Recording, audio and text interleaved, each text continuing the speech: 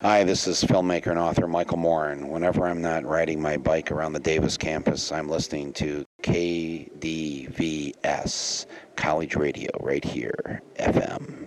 Cool.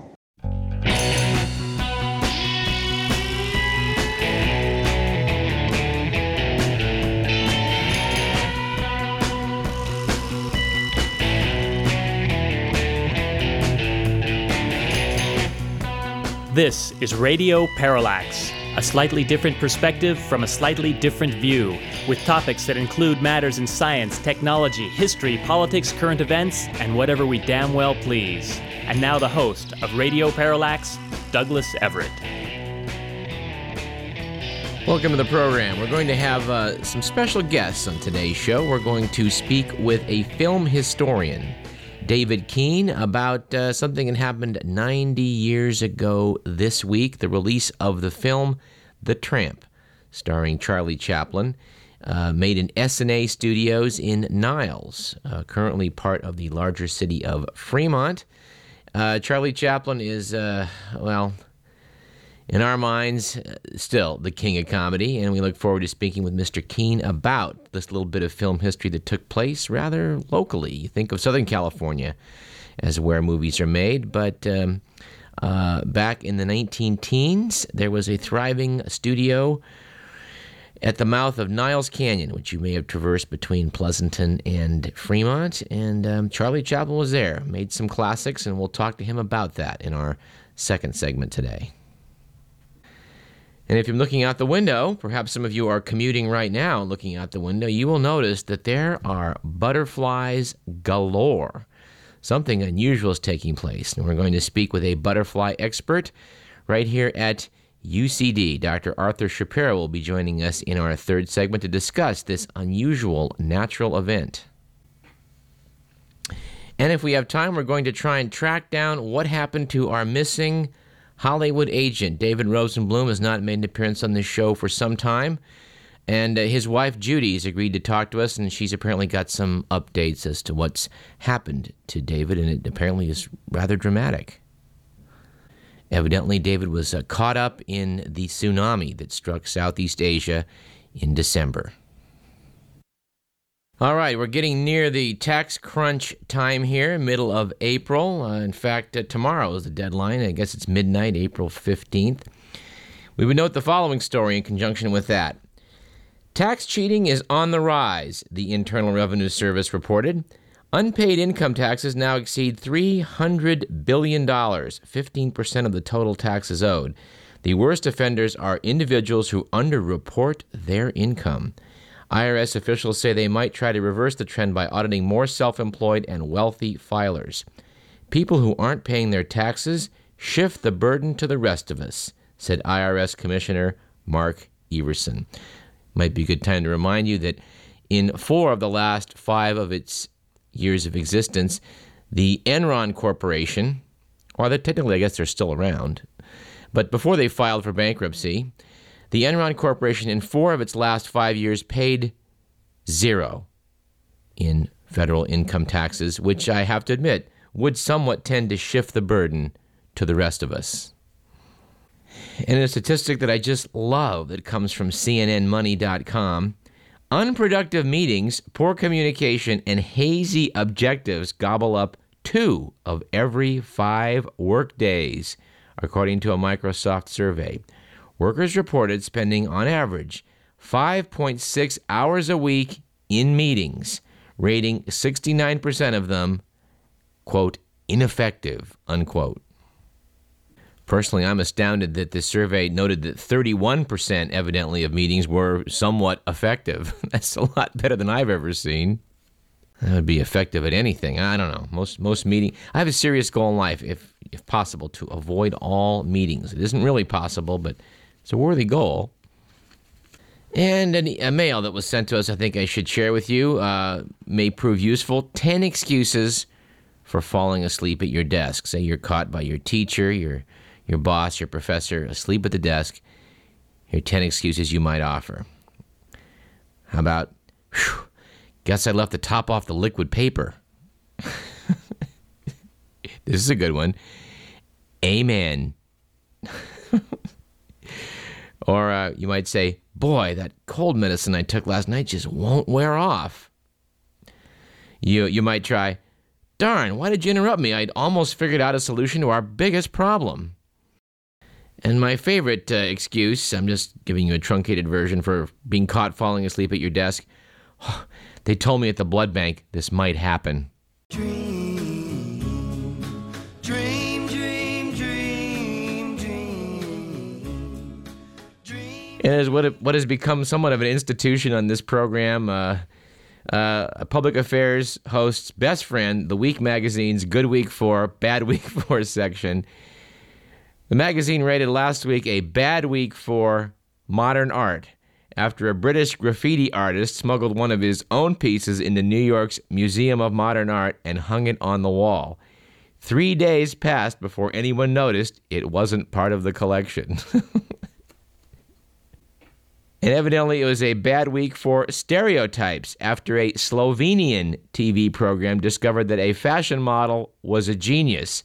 The show's producers intended to mock model Iris Mulej by filming her as she took a series of intelligence tests, but found that her IQ was 156, higher than the nuclear physicist who took the same tests.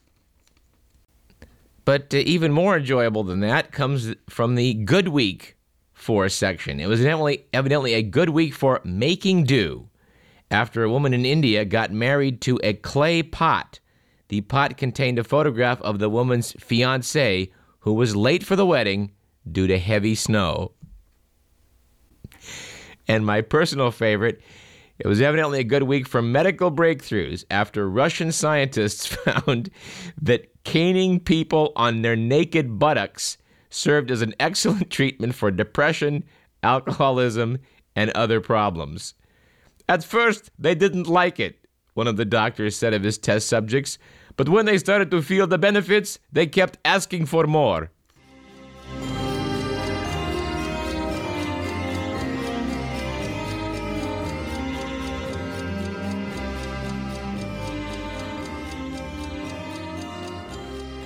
I would like to acknowledge our producer, Edward McMillan, for those wonderful musical selections that he picks to perk up our broadcasts.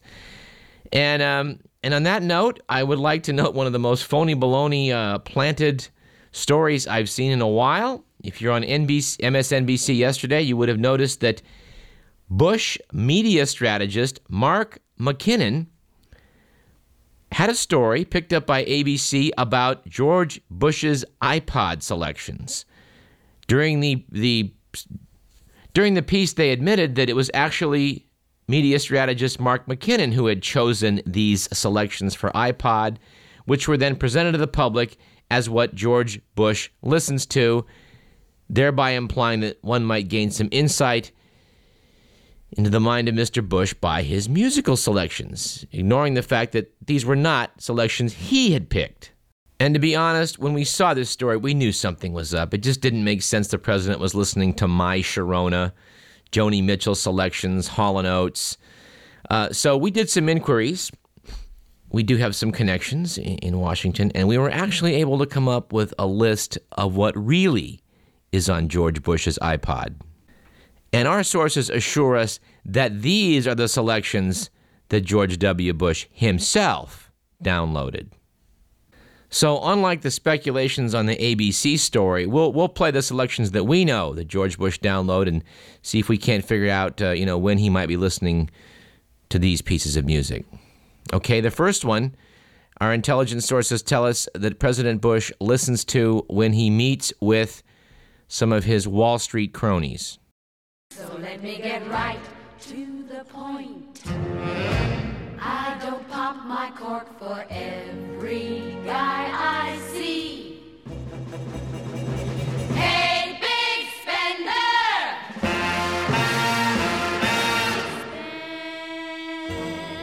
Spend a little time with... Now see that rings true to us, that he'd play that while talking to some financiers down there on Wall Street. Now, the following selection, we have it on good authority, came from George Bush's iPod in conjunction with his last visit with Donald Rumsfeld and people from the Pentagon.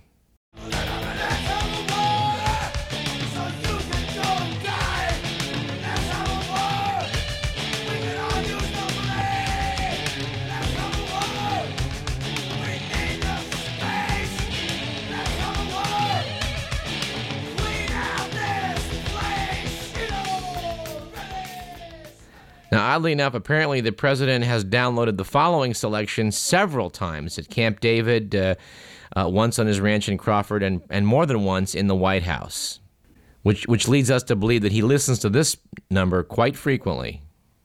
I'd unravel every riddle for any individual in trouble or in pain. With the thoughts you'd be thinking you could be another Lincoln if you only had a brain. Gosh, it would be awful pleasing to reason out the reason for things I can't explain. Then perhaps I'll deserve you and be even worthy of you if I only had a brain. Yes, we're pretty sure that with the thoughts he'd be thinking, he's not going to be another Lincoln, no matter what. And that's not the best segue, but oddly enough, today does mark the 140th anniversary of the assassination of Abraham Lincoln, April 14th, 1865. Lincoln, of course, was assassinated by actor John Wilkes Booth, who was part of a conspiracy. We're going to speak, I think, probably 2 weeks from now with Edward Steers, Jr. Dr. Steers is a Ph.D. medical researcher who, by odd coincidence, was working on, I think, the 9th floor of the National Institute's clinical center in Bethesda, Maryland, when yours truly was living, I think, a floor below as part of a program here from UC Davis where we went back and took part in research at the NIH. But in addition to being a biological scientist, I guess you would say, he's also been an amateur historian and done some very good work on the assassination of Abraham Lincoln. We look forward very much to speaking with Dr. Steers in the weeks to come. We'll refer you in the meantime to a magazine titled Lincoln, which seems to be on a lot of newsstands right now. He has the article on page 34 titled The Confederate Connection, noting that operatives of the Confederate Secret Service may have played a part in John Wilkes Booth's assassination plot. It is an interesting story, to be sure. And we've got a few miscellaneous items to run through. I think we'll end this first segment with. First off, last month, the Chinese government threatened Taiwan. They passed a law which said that China can deploy the military if the government believes that Taiwan is moving toward independence, even if Taiwan has taken no formal legal action, which is sort of odd because Taiwan has been independent of the communist regime on mainland China since 1949, when Chiang Kai-shek took his army, invaded Taiwan, and set up martial law, which I think is still in effect. I could be wrong, but it isn't exactly a hotbed of democracy. It is quite strange that for many, many years in the Cold War, the United States was the staunchest defender of Taiwan against Red China. And now that we're in business together, we are slowly edging toward neutrality on this issue. Of course, we can depend on the Wall Street Journal to take the pragmatic view on this. George Malone, writing in the Wall Street Journal, said, "Let's not get so distracted by this Taiwan sideshow that we miss the real trends in China. Why, thanks to its booming economy, a growing number of China's 1.3 billion citizens are more affluent and in better touch with the outside world." I'm not sure what that has to do with saber rattling against Taiwan, but, I guess as long as we're making a ton of dough, the Wall Street Journal is going to say, hey, what's the big deal? Of course, we get a somewhat different view from the Renmin Ribao, Chinese Communist Party newspaper, which noted that in the past year, China has shut down nearly 50,000 internet cafes for breaking its censorship laws. Almost all the offenses fell into two categories: allowing minors access to the internet or failing to block websites with, quote, harmful cultural information, unquote. An estimated 87 million Chinese use the internet. The government supports the technology for scientific and teaching purposes, but takes great pains to prevent its use for political activism. Well, Wall Street Journal didn't mention that, huh?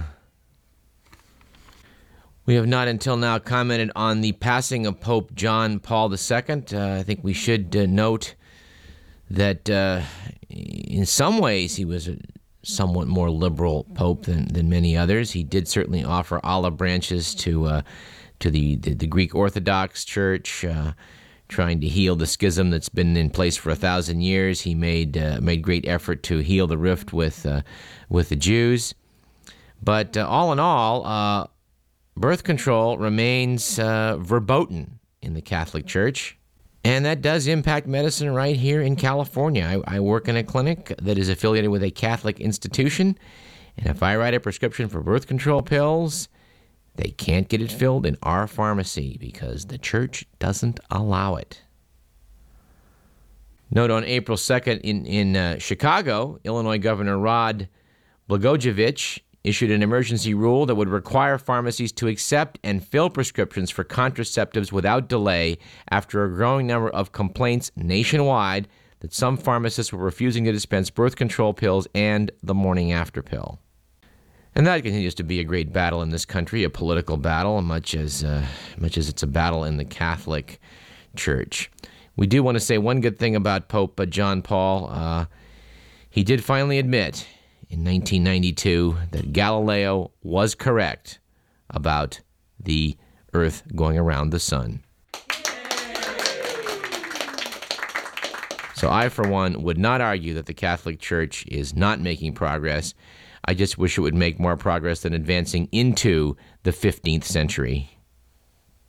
Final interesting item from the letters section of New Scientist magazine from February. They were speculating about things that we needed for space voyages, long space voyages, to prevent people from killing each other in deep space missions of 6 months or longer to go to Mars. And a reader wrote in mentioning the experience of keeping 3-man crews on remote lighthouses. Certain measures were instituted to keep up their morale, which the reader from Edging Hill, Kent, UK, John Humback, noted that each man had his own supplies down to the last matchbox and packet of sugar, all marked with its owner's name. Cooking was by roster, but the man responsible was expected to prepare 3 different meals according to individual preferences and supplies. What I find curious, there was no lending, borrowing, or giving at any time, except presumably in an emergency. Long experience had shown that this practice was the only way to guarantee harmonious relationships in a small crew isolated for long periods with no hope of rapid physical contact with the mainland. Interesting lesson from the 19th century that may have some applications in the 21st.